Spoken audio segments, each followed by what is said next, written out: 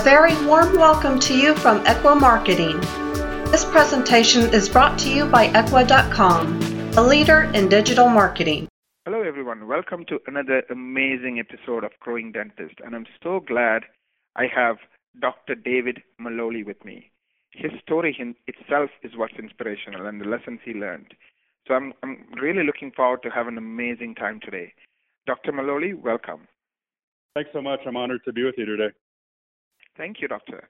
Why don't we start by, kind of introducing you to our listeners. Tell me a little bit about yourself. Yeah, I'm at heart a Nebraska farm kid. I grew up in a town of about 7,000 people, a little town called Lexington, Nebraska. Grew up around a family. My grandparents were Lebanese immigrants that started a farm there.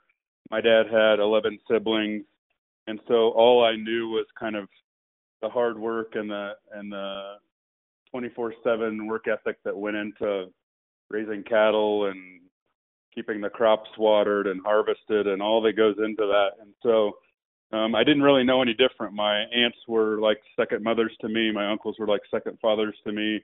My cousins were my mentors and my babysitters. And so that was where I started. From there, pretty typical going through high school and undergrad. And you and I talked about offline the book Stephen Covey. I was kind of I didn't put much effort into my education, to be honest, in high school or undergrad for the first couple of years. And if you looked at my transcript, you would see the results of that. But that book, 7 Habits of Highly Effective People, quite frankly, I don't even know why I read it because I wasn't a reader, but it was given to me as a gift by my mother. And the whole thought of understanding what's the end of your days, how you desire them to look, and then reverse engineering that made me realize that I was on the wrong path and that I needed to do a pretty significant pivot to get on the path that I would be proud of at the end of my days. So that, as Covey talks about, what would a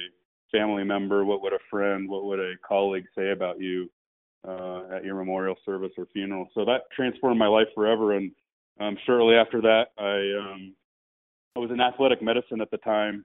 And shortly after that, I decided that taping ankles and rehabbing knees wasn't my future. Those guys, it seems like a glorious job when they run onto the field when there's an injured football player, but to do that, a lot of times it means a lot of travel and not much time with your family, and I recognized that early. And so a dear friend of mine talked me into going to dental school in about a 1-hour meeting, and that's what led me into dentistry.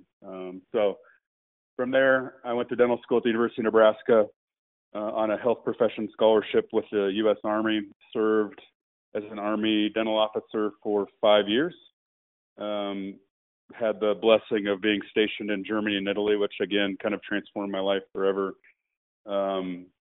And then I was an associate in North Carolina for 2 years, and then I started my Scratch Start practice in 2009 in Avon, Colorado.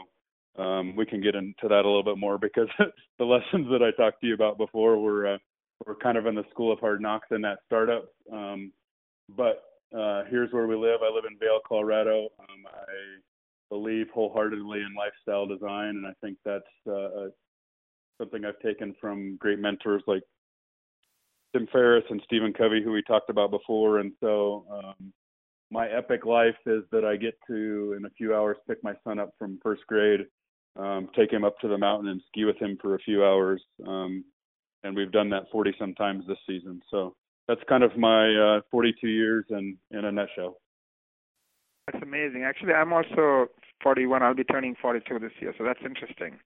And I love that, statement that Stephen Covey made, which is start with the end in mind.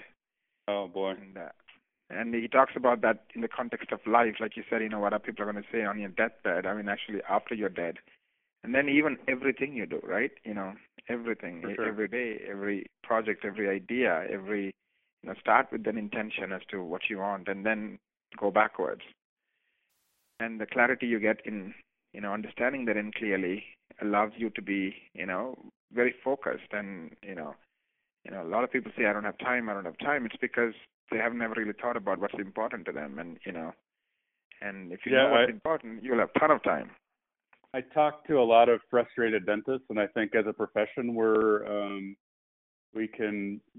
frustration is a common stereotype, I think. But I think a lot of that comes from exactly what you said, is that we don't have what we want, but we don't know what we want. And so to clarify that and make sure that we're headed in that direction, it may not be immediate, and that's fine. But as long as we're headed in that direction and feel like some sort of growth or ascension, I think a lot of fulfillment comes from that process. Right. Yeah, absolutely. Let's kind of, I want to kind of, 2020 is awesome, and I'm sure you didn't, get to your insights and your thoughts, overnight. Probably like most of us, you kind of had to think about it, struggle with it, maybe even fall down a few times and then think about it some more. And, it's like peeling onions, right? It just gets, better, and, like you go one layer deeper and one layer deeper and so forth, right? So I just wanted to ask you, at a 10,000 foot level, think of yourself today versus 20 years ago. And what are some of the mindsets of you today versus, before you read that book? Kind of contrast for me. I know I'm putting you on a spot. I didn't give this to you in advance. I think back 20 years ago, I was on defense. I was very reactive, and it was not having a vision for my life was very demotivating for me. I joke about it now because I'm the exact opposite person, but I distinctly remember one semester I had dropped a couple classes because I was falling behind, and I literally would set my alarm clock to make sure that I didn't miss lunch. So I was sleeping in, I was up late doing things that were unproductive. And so just having that clarity of knowing that there is a finish line, that I think we have to come to this is a little somber, but I think there's a lot of light that comes from it. I think the understanding that we're all terminally ill and that we have an expiration date that we don't know what it is helps bring to power that we have one chance to play this game and we should play it full out, because the scariest thing to me is being on that deathbed, whenever it may be, and having a bunch of regrets and telling my son, you should have don't do what I did, do it this way. Right. That regretful mindset is something that motivates me every day. And without that one moment or 1 month or one book in my life, I think I would have been on a beeline for that path of regret. Yeah, before we move on to the next aha moment, I want to dwell a little bit on this. So you said, I used to play defense, now I play offense. I think the way I took it is, what you're saying is, in 20 years ago, your life controlled you and you were just reacting to things. But now you control your life, and it starts from what you want. The clarity of, like, that what's going to make me feel like, yes, I had an amazing life. Yes. Right? And then go back, and I bet when you first asked that question, maybe 15 or whenever after you read that book, I'm sure you didn't have all the answers you have today. So even that answers probably keep evolving and changing and growing, because, as you grow, your confidence grows. So now you're going to, say, hey, you know what? Maybe, when your son was born, maybe you would have been happy doing that, 3 times a year, but now you want to do it every day, skiing with him. So what I'm saying is we evolve, right? So we reach higher, because, the first step is always hard. We think small, and then we're like, yeah, you know what? This is easy. I can go to the next level, right? Precisely. So for the listeners, what you're saying is, by asking, what you want, what's important to you, and asking it again and again and again, you get clarity. So instead of, it's almost like the phrase, right? Eat to live, not live to eat, right? Right. Yeah. Same thing. It's like, life is something you create, not something that, leads you. You take control of your life, as opposed to the life runs you and makes you do things, and you have no idea what you're doing and why you're doing it, and you're just going round and round and busy, busy, busy. Is that the insight? Exactly. It's funny. I woke up this morning and I was watching a little like TED Talk presentation video, and the speaker said, "Do you wake up in the morning feeling like a gazelle, or do you feel like a lion?" And his analogy was exactly that. The gazelle has to run to play defense, essentially, keep himself alive from the lion, whereas the lion goes out and plays offense. So to feed his family, and in dentist terms, to create a practice that they're proud of, and that fuels the lifestyle that they're proud of. And to cite another big thought leader, the founder of Amazon talked about having this cushy job with a big bonus and pursuing Amazon, and he called that his regret minimization strategy. So a lot of times we can stay cozier today, and you might even have to take a step back. But the thing that we talk about a lot on the Real Honest Dentist podcast is designing your epic life. And so making sure that you see those ambitions and that you're willing to step out of your comfort zone, do the things that you fear to reach that next level, like you said. It's funny. I was just reading. You might want to read it. Amazon, Jeff Bezos' letter to his shareholders. Every year he writes a letter. Wow. This year he talks about, I think the question somebody asked is, so he had told people, his team, that, every day is day one, meaning be a beginner every single day. And somebody had asked him, what about day two? And then he goes on to explain what happens in day two, right? You start getting comfortable, and day one for him is like, be that child, like think of the child, right? The child that climbs that stairs for the very first time. Nobody told the child to do it. Nobody said, oh, you might fall and you might break.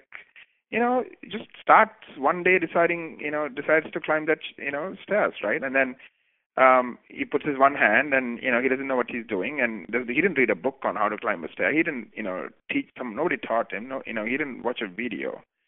And then he falls down, and you know what? He gets back up again, and he tries again, right? And we are like standing behind, worrying, oh, what if he falls and flips? And we are like worrying and worrying and worrying. But he figures it out, right? Yeah. I mean, that's the 12-month-old baby. Then we grow up as adults, and we kind of lose that childlike, that wonder, that curiosity, that, hey, and then we get stuck. Oh, yeah, this is how we used to do it yesterday. Or, oh, this is what the book told you to do it. Oh, this is what my university degree professor told me. It's always somebody else telling you, as opposed to using, like, what happened to that child, right? I mean, it just vanishes. Yeah. And I don't know. I mean, you talked about Jeff Bezos. I mean, he's a pretty interesting guy, and he's laughing. I'm sure I've seen his crazy laughs and stuff. But anyways, but it's interesting. It's funny how, I mean, and I think a lot of this stems from the scientists and dentists, and then furthermore, because we go to dental school where there's really no margin for error. We're always graded against perfection, and so we become in those 4 years of training, we become very risk averse, and so it's counterproductive when you become a business owner, a practice owner, to think that way, because the technology is evolving, the insurance game is evolving, the whole climate of dentistry is always evolving, and if we stay put and try and just maintain a plateau, that's the biggest risk to me. And so I think it's important that we kind of embrace, if you go to the gym, you expect to feel a burn, you expect to sweat, and that's how you grow.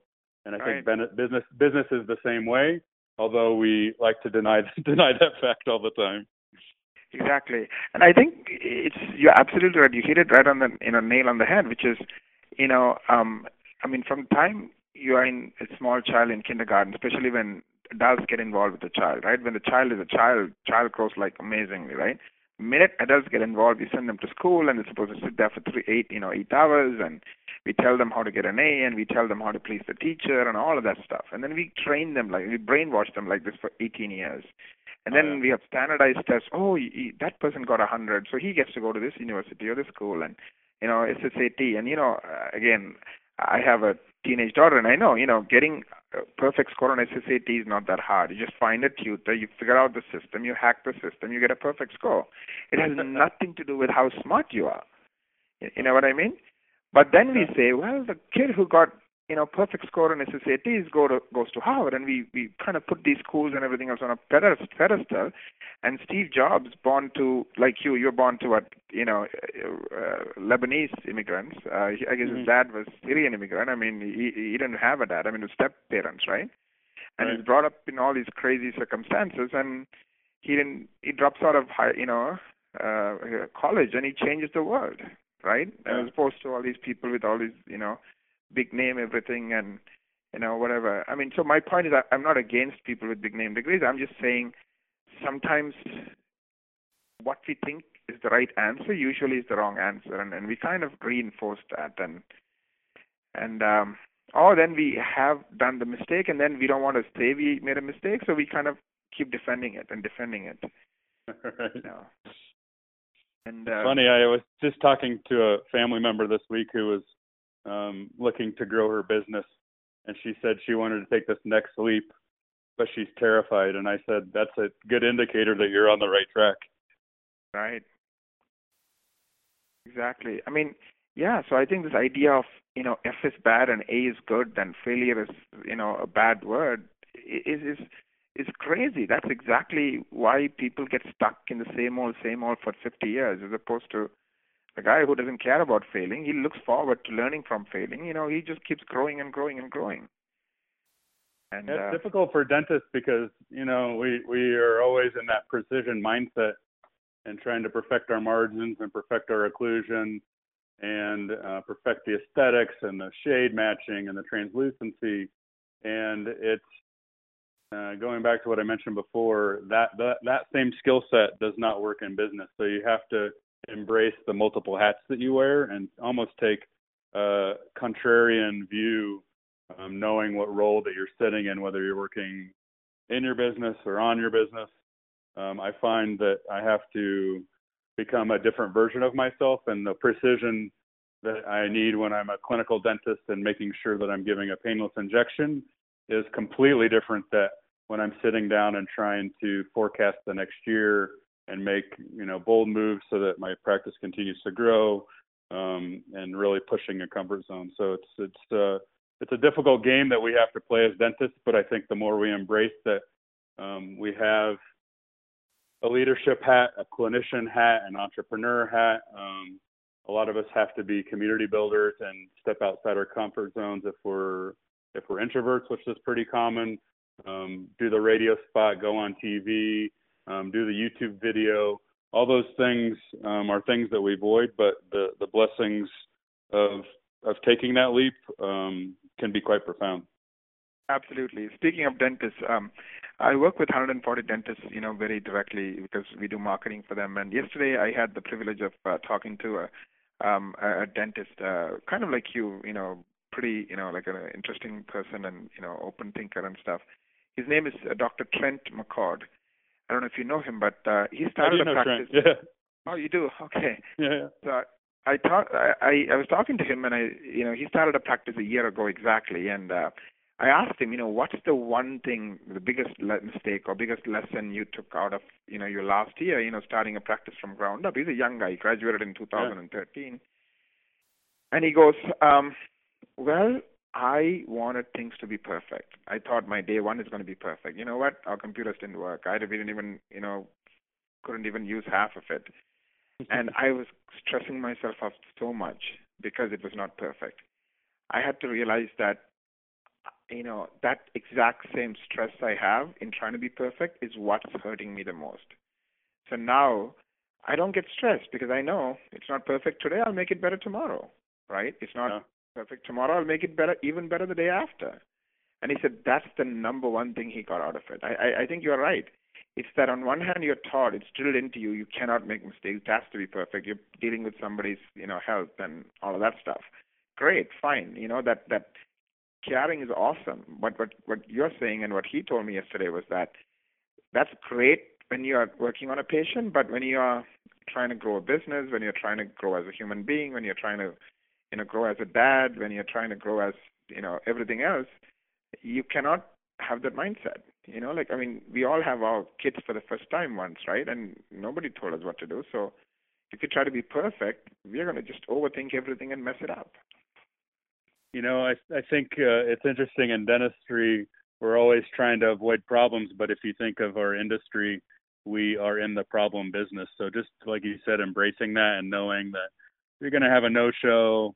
Like yesterday, I'm about to go on vacation. I had this onslaught of emergencies and crown deliveries before people went out of the country, and I must have seen 8 patients after 5 p.m. yesterday, and that's not my ideal, but I had to embrace it and know that that's what allows me to go on vacation, and their problems are my ability to solve their problems is the business that I'm in. And so those problems aren't just patient problems, they roll over into staff problems. That's part of being a business owner and the responsibility we have as a leader. And so the denial and arguing with that reality is what drove me crazy for probably 3 or 4 years of my practice. And now I just know that we set our practice day up for the ideal, but we're very rarely going to hit that target. There are going to be some times where we bottleneck and run behind, or something doesn't go as planned, or the crown takes a little bit more than 2 minutes to adjust. And that's just part of the day. We figure out how to be mentally agile and compensate. And that's a lot easier when you're not, like I said, arguing with reality. Right. And let's pause that for a second, right? Instead of looking at the problem as a problem, if you look at it as an opportunity, one of the lessons I just picked up listening to you is the minute people know you're going on vacation, they want to come up with all their problems because they're afraid, what if it comes when you're on vacation, right? Yeah, so maybe the lesson there is, hey, I'll keep my day before my vacation half day empty. So these things that's going to come up, because it always seems to come up right before I go on vacation, I can handle them without, I'm just passing it out, right? So that problem becomes an opportunity and a growth moment for you, as opposed to, hey, I have to get stressed every time I go on vacation. I totally agree. Yeah, it's interesting. So going back to my original question, you today versus you, 20 years ago, one thing we talked about is, you were on defense versus on offense. I love that. And I love that, Gazelle versus Lion. What's the next thing?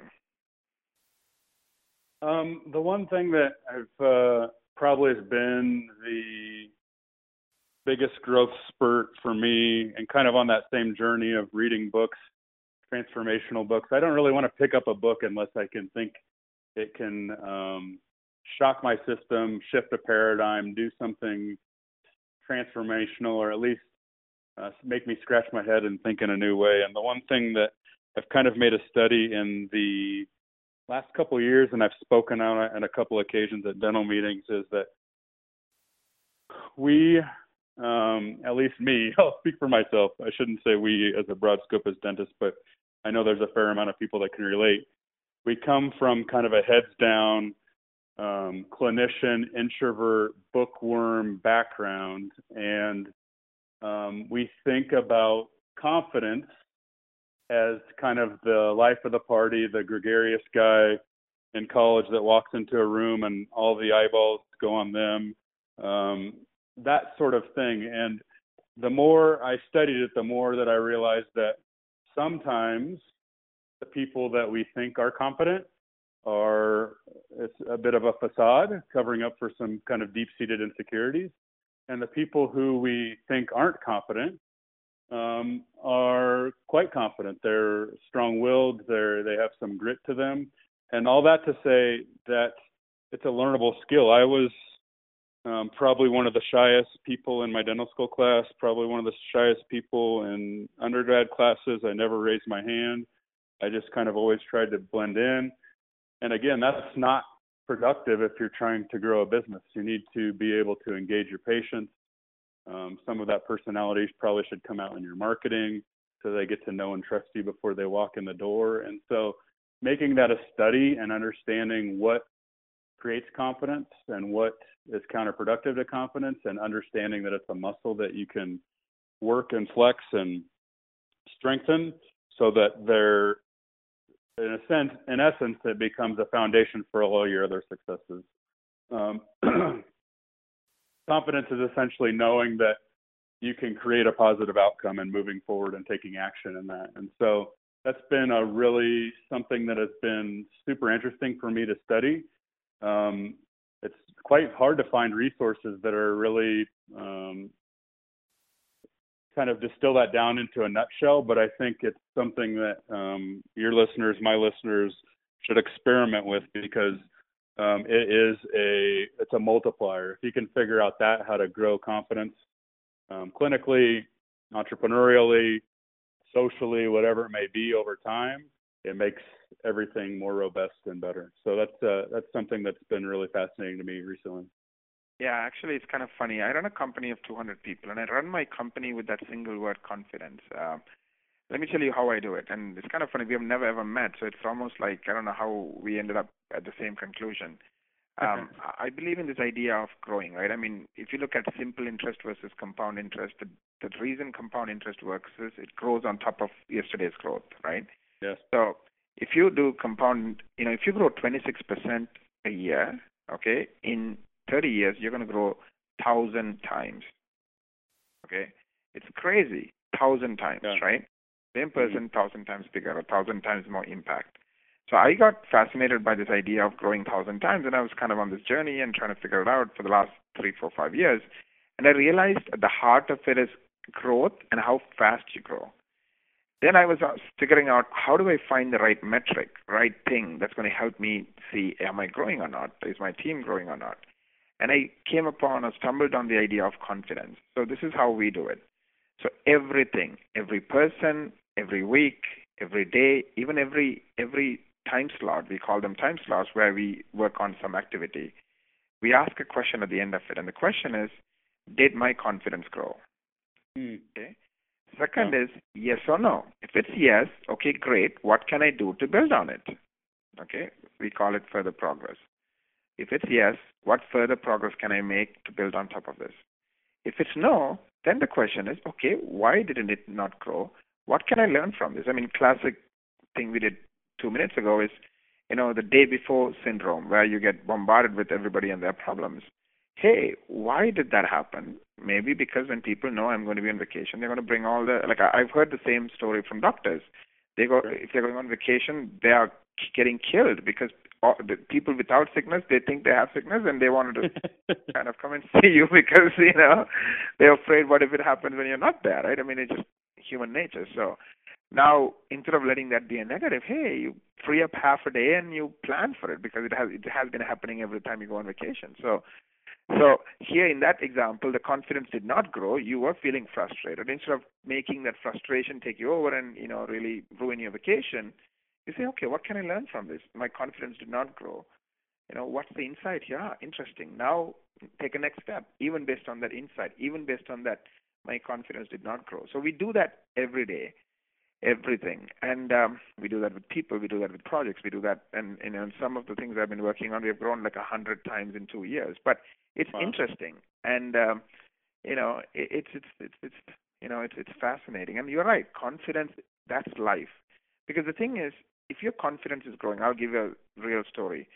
My daughter, my eldest, who's 14 now, and when she was tiny, even up to grade, 7, 8, 9, 10 years old, she was very shy. She wouldn't even open her mouth, and we kind of made it worse. We kind of kept saying, don't be shy, don't be shy, don't be shy. You should speak, you should speak. If you don't speak, this is going to happen. If you don't, and the more we said that, the more conscious she became of her shyness, and the shyer she got. So usually we all have to hit rock bottom. So we moved to a new school, and I'm like, I have nothing to lose. I'm kind of one of those crazy people. I'm open to trying new ideas. So I pick up the phone. I called the new teacher, and I said, I need your help. She's like, shoot, how can I help? I said, my daughter is like this, and we have been telling her not to be shy, not to be shy. It's not working. What if we try something else? Now, unfortunately, we have lost credibility because we think she is shy. Because you're a new teacher. She doesn't know you, and we know that she has a hell of a lot of respect for her teachers. I mean, she listens to her teachers more than she listens to us. Now I think it's kind of, we are maybe like 60-40, but when she was young. So I said, maybe you could try noticing when she's not shy and say, hey, good job, amazing, like point out the tiny moments when she's not shy. That's one strategy. The second strategy is say, you know what, because she knows that the teacher doesn't know her, right? So set a huge dream for her. So literally, I, I think, to be honest, I shouldn't take credit for the second one, the big dream part. She did it. The teacher did it. So what happened is the teacher listened to me and she understood everything. And she's an amazing teacher. She changed my daughter's life. And she, told her, there's this principal's council, and this is how it works. You all have to make a presentation as to why you should be the one from our class to join the principal's council. There's 10 kids, 5 girls, 5 boys. And she came and cried her heart out, and she didn't want to do it. And I was, my father passed away, so I was going back and forth, so I was even home, but my wife was there. But she didn't want to disappoint the teacher, because the teacher said, you're going to be amazing at it. So at home she would cry and, all of that stuff. And my wife kind of, kept saying, it's going to be okay, it's going to be okay. And what happened is she goes and gives a talk, and life and luck sometimes works, in your favor. And what happened is there was 4 other girls, and they have been in the same school for 4 years. So I guess half boys, half girls. So the boys didn't want to take sides trying to vote for any of those girls, so they picked her. So I'm sure she also did a decent job. So she ends up being selected to the principal's council. So this girl who believed she's shy and she cannot speak in front of even one person now gave a talk, and she gets elected to the principal's council. And little by little, in that whole year, the teacher starts shifting the way she was looking at herself. You are amazing. You're not shy. She actually didn't even use the word "you're not shy." She kept saying, "You are bold. You are strong. You are an amazing public speaker." So she kept never talking about what she was not good at. She only talked about what she was good at. And today, she makes plays, and she's in leadership positions. She directs them. She creates them. She's doing all kinds of stuff. And I just think back, the transformation from a kid who was kind of going inward, and then it's interesting, right? I think, I don't know, as adults, as parents, as leaders, as our teams look up to us. Sometimes we can try to notice the positives and try to, because the more positive we notice, the stronger they get. And talking about confidence, that first thing was a big deal, just talking to, 5 of her classmates. Now she's directing and making plays and, acting in front of large audiences. And it's a huge jump. Of course, it didn't happen in one step. It's like, 10, I don't know, she was 9 or 10, and now she's 14, 14, so 4 or 5 years later. So, but every step grows her confidence. Every step grows her confidence. And she goes to the next level, and the next level, and the next level. It's interesting. Those are powerful leadership lessons. I've had a transformation in my dental practice in the last, I would say, 6 months. And it's right in line with what you're talking about. When I sit down with my team, I do quarterly what we call 10-10s. Just a check-in. It's not a review. I help them kind of self-evaluate where they're at and how they're growing and what their next quarter objectives and goals are. But my objective is we have certain things that I've declared are important for the practice, and then certain values that they've declared are important for them in the practice. And the question is, when they self-evaluate, is how evaluate yourself on your competence to exemplify the tribute of simplicity or creativity or these values of joy, things that they came up with. And the joy that I get from that, it goes back clear to where we started, is knowing that I have a business to run. That's important, but really in the grand scheme, that's short-term thinking. What can I do for my team, my staff, that if they leave me tomorrow, they'll be a better person for working for me? And if we can teach them, again, that confidence is a learnable skill, and that can incrementally grow or exponentially grow, or whatever path that we so choose, that is something really powerful. And I think if you can create that culture within your practice, turnover goes down, the productivity goes up, the fulfillment goes up, your ripple effect of patients feeling that and writing your review can be quite profound. And that's something that I've really tried to focus on, I would say, in the last 6 months. And if I told you the secret to my growth in the last 6 months, it would come back to that very thing. Yeah, I mean, you're hitting up on a third point, which I think is scarcity versus abundance, right? And trust me, we all have scarcity. I had a ton of it, and I think I'm letting go more and more of it. And, it's a journey. Like, I used to be worried, even telling what we do publicly because I was worried some competitor would steal my ideas. Yeah. But then I realized, it's false worry. I mean, the world is a huge place. There's like 100,000 dentists. I don't need to worry about, this one guy is going to steal my, few hundred clients. So, Yeah. and you're right. And an idea that kind of resonated with me maybe several years ago, and I still keep growing in it, is that, when we are born, we don't pick our parents. We don't pick what country we're going to be born in. We don't pick what city we're going to live in. And when we die, the same thing, right? We don't get to take any of what we created with us. So why are we getting so caught up in all this nonsense about, what am I going to lose? What am I going to lose by helping somebody else or by, giving something? Like today, I'm hoping we are giving something to the people who are listening, right? For sure, but yeah, absolutely. We don't take any of this with us. You know what I mean? Like, I wish I could, but I can't. So what's the point? Yeah, I think that should be everyone's driving motivator of what is your legacy. And I think for dentists, that means what are you giving to your community? And community can be a variety of things. It can mean your zip code, your patient base, whatever that may be. But in a global economy, I think if you're doing well, and I think you should, and if you're not, then there's ways to unpack that and make sure you're doing well in dental practice. I think that dentists should feel more worthy of that, quite frankly, because, I mean, I can tell you my story. I went to undergrad for 10 years. Undergrad for 5 years. Went to dental school for 4 years. Went to residency for 1 year. So that's 10 years of education. I served the country to pay back that debt for 4 years, all before I started practice as I wanted to. And so there's a lot that goes into achieving the ability to buy a practice, own a practice, have a team. And for that, I think we should be rewarded. And so that's not an entitlement. I'm not saying that at all. But going back to your abundance, I don't think, a six-figure income is anything that somebody should celebrate. If that's enough for you, then that's fine. But is it really fueling your epic life? Meaning, are you getting the vacations, the travel, the time with your family and friends that you really desire, making sure that that's part of your day-to-day, and then projecting forward like you and I have both talked about, and making sure that you're making a lasting impact. And you talked about the ultimate leadership lesson of making sure that a child is prepared for, being productive, self-sufficient, really creating value for the world when they become 18 or 19 or whatever it may be.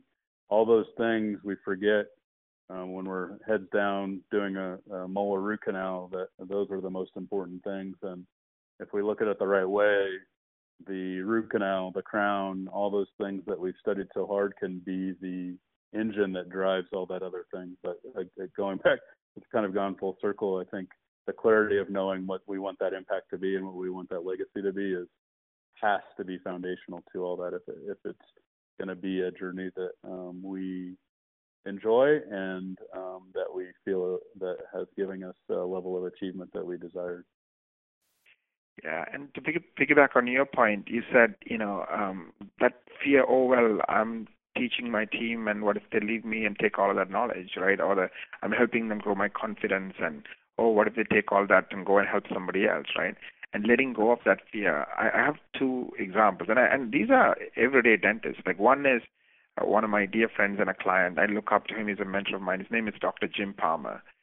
And, he's the nicest guy on the planet. Like, when I first went into this association, and, he was a treasurer there and stuff, and he really made me feel welcome and, much appreciated. And it's not just with me, with everybody. Like, I have never talked to him when he doesn't, talk about how amazing his team is. He praises others, not just in front of them, but when they're not there. And one of the things that kind of stuck with me is, one day one of his team members said, if we start early at 6 or 6:30 a.m., we can finish by 2. And we all have young and growing kids, and, we would love to spend the time with our kids. And he said, he should have said, his only answer is, why didn't you tell me this sooner? Because I could have done the same thing when my kids were growing up. But he didn't let that affect it. And so for the last so many years, that's what they do. They start at 6 and they finish at 2. And his team loves him because he cares about them just like caring is something that you get when you care about others, right? I mean, you cannot buy loyalty. You cannot buy, trust. You cannot buy love. People give you when you give them that, right? So it's amazing. And even his patients, he doesn't talk about them as patients or customers. He uses the word guests. He's in South Carolina, so in a southern, the hospitality, he says, I treat my patients like a guest who I invite to my home. That's it.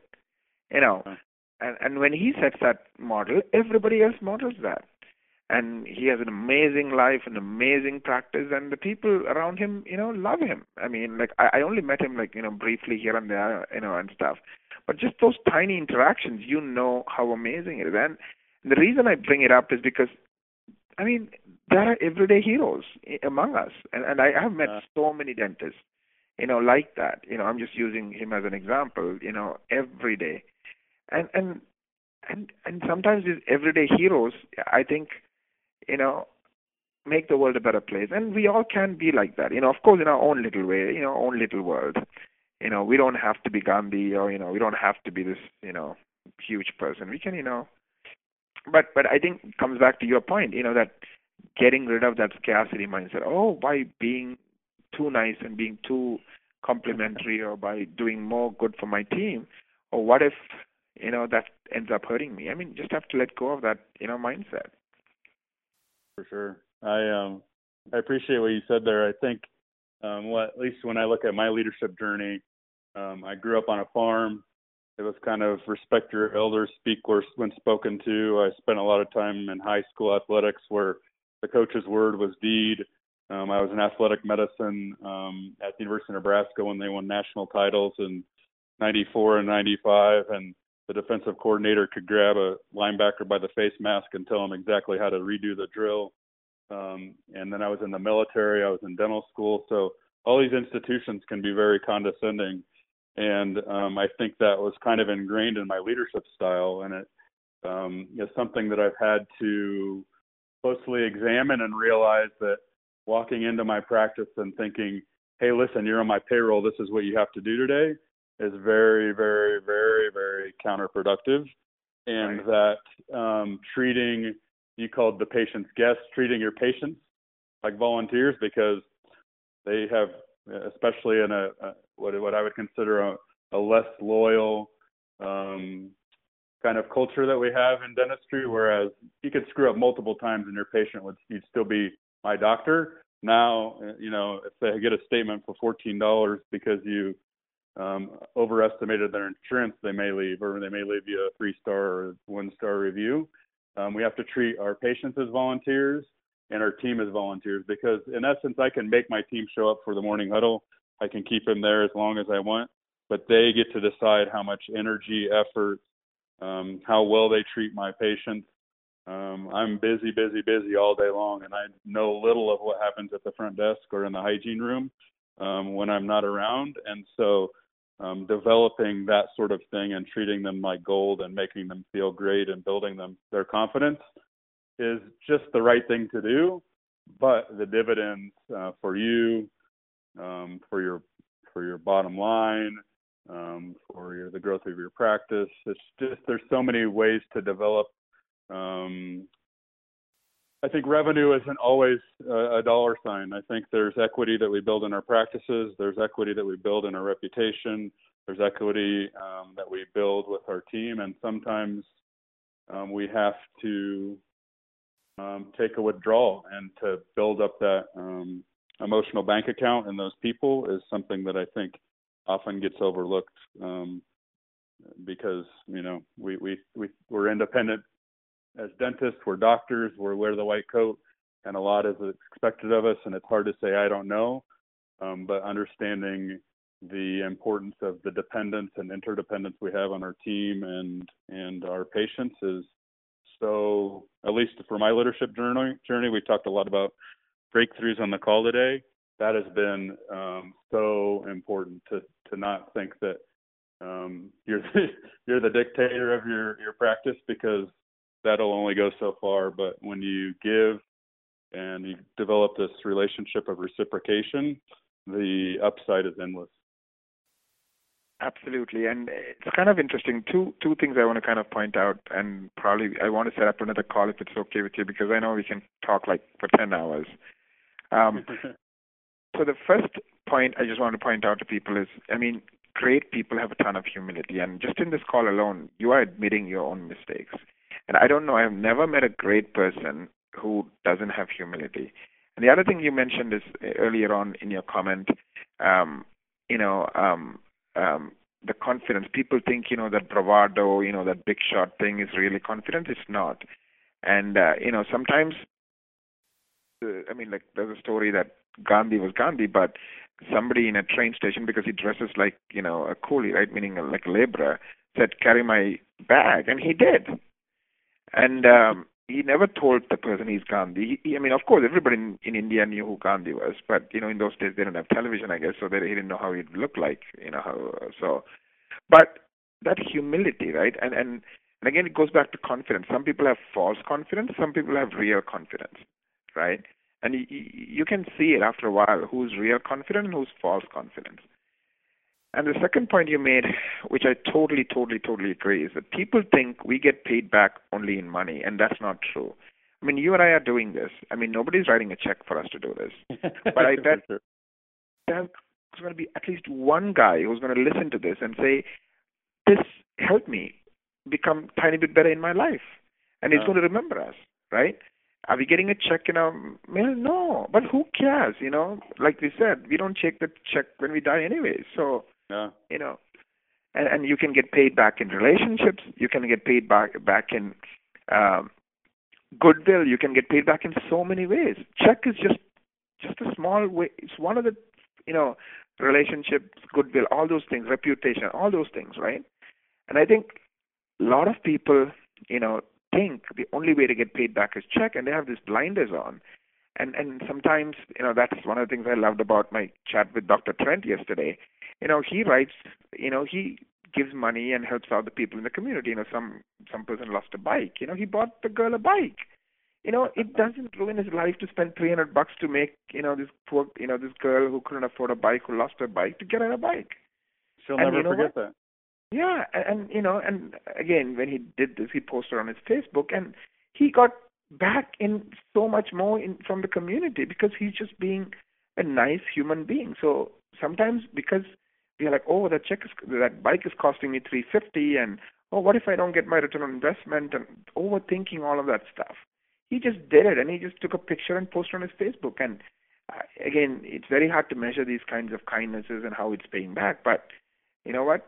He's been in practice for 1 year. He gets more than 100 patients. So I do think all of this stuff that he's doing, giving to the community and, being part of the community, is paying back. Of course, it's not measurable directly, but it works. Yeah. And sometimes I think we as people have to trust in the humankind and, believe that the good that we do for others will come back to us. And sometimes, at least for me, when I think about when I'm in a dilemma in my practice or in life, quite frankly, I think about how will I sleep tonight. And so when you talk about Dr. McCord, just knowing that he probably went to bed that night with a smile on his face and how that made him feel. Every time I do some act of charity, whether it be free dentistry or some sort of mission trip, I go to give, but I always leave thinking that I have received more than I ever put in energy into the exercise. Absolutely. I need to wrap up. We are running short of time. So if somebody wants to, I would love to have you back, Doctor. That's number one, if it's okay with you. Thank you. That'll be awesome. So we'll set up another time to, have part 2 of this. And I'm sure we'll have part 7 because I'm sure we can talk about a lot of interesting things. It was an easy conversation. Yes, I'd love that. Yeah, that'd be awesome. And and the next question is, if I'm a dentist and I need to talk to you or learn more about some of your ideas, what is there any place they can go and listen or get in touch with you? Yeah, a lot of the core concepts that we talked about today. Right. Do you have a website or a phone number, doctor, where people could go and get more information? Sorry, I lost my mic. Yeah, a lot of the core concepts that we talked about today is the reason I started my podcast a few years ago, The Relentless Dentist. So you can go to relentlessdentist.com. There's like 150 episodes that we recorded on there. There's tons of great guests and conversation, mostly about the mindset of success. One of the pet peeves that I had when I started recording those was the exact thing that you talked about, that there wasn't enough humility. I wasn't feeling like when I listened to a Paramount speaker in dentistry that they were talking about the uncollectible balances or the no-shows or the veneers that came unbonded. And that's what my day-to-day looked like to some degree, and knowing that we're all having those struggles and also the successes is also important. So relentlessdentist.com is kind of where most the content that I've created lives. But I'm also happy to get a lot of emails. So reaching out to me, david@vailvalleydentist.com is the easiest way to contact me. And a lot of times I'll schedule calls and give away advice. I don't have anything for sale. But again, like you and I talked about, it allows me to go to bed with a smile on my face that I've learned from so many great authors and speakers and podcasts, mentors, people that have given of their time. And so if I can help somebody out and let them learn from my lessons at the School of Hard Knocks, I'm happy to do that. That'd be awesome. Yes, so relentlessdentist.com. I think you have more than 100 episodes. That's an amazing resource. And your email again is david at Vail, V-A-I-L, valleydentist.com. Perfect. David at VAIL, valleydentist.com. Perfect. Right. I would love to have you back. And once again, everyone, thank you for listening to another amazing episode of growingdentist.com. I would say this is one of my best episodes, and I just can talk for 10 hours. So thank you, Dr. David Maloley, for taking the time and really doing this for us. Thank you. I really appreciate what you're doing. Thank you, Doctor.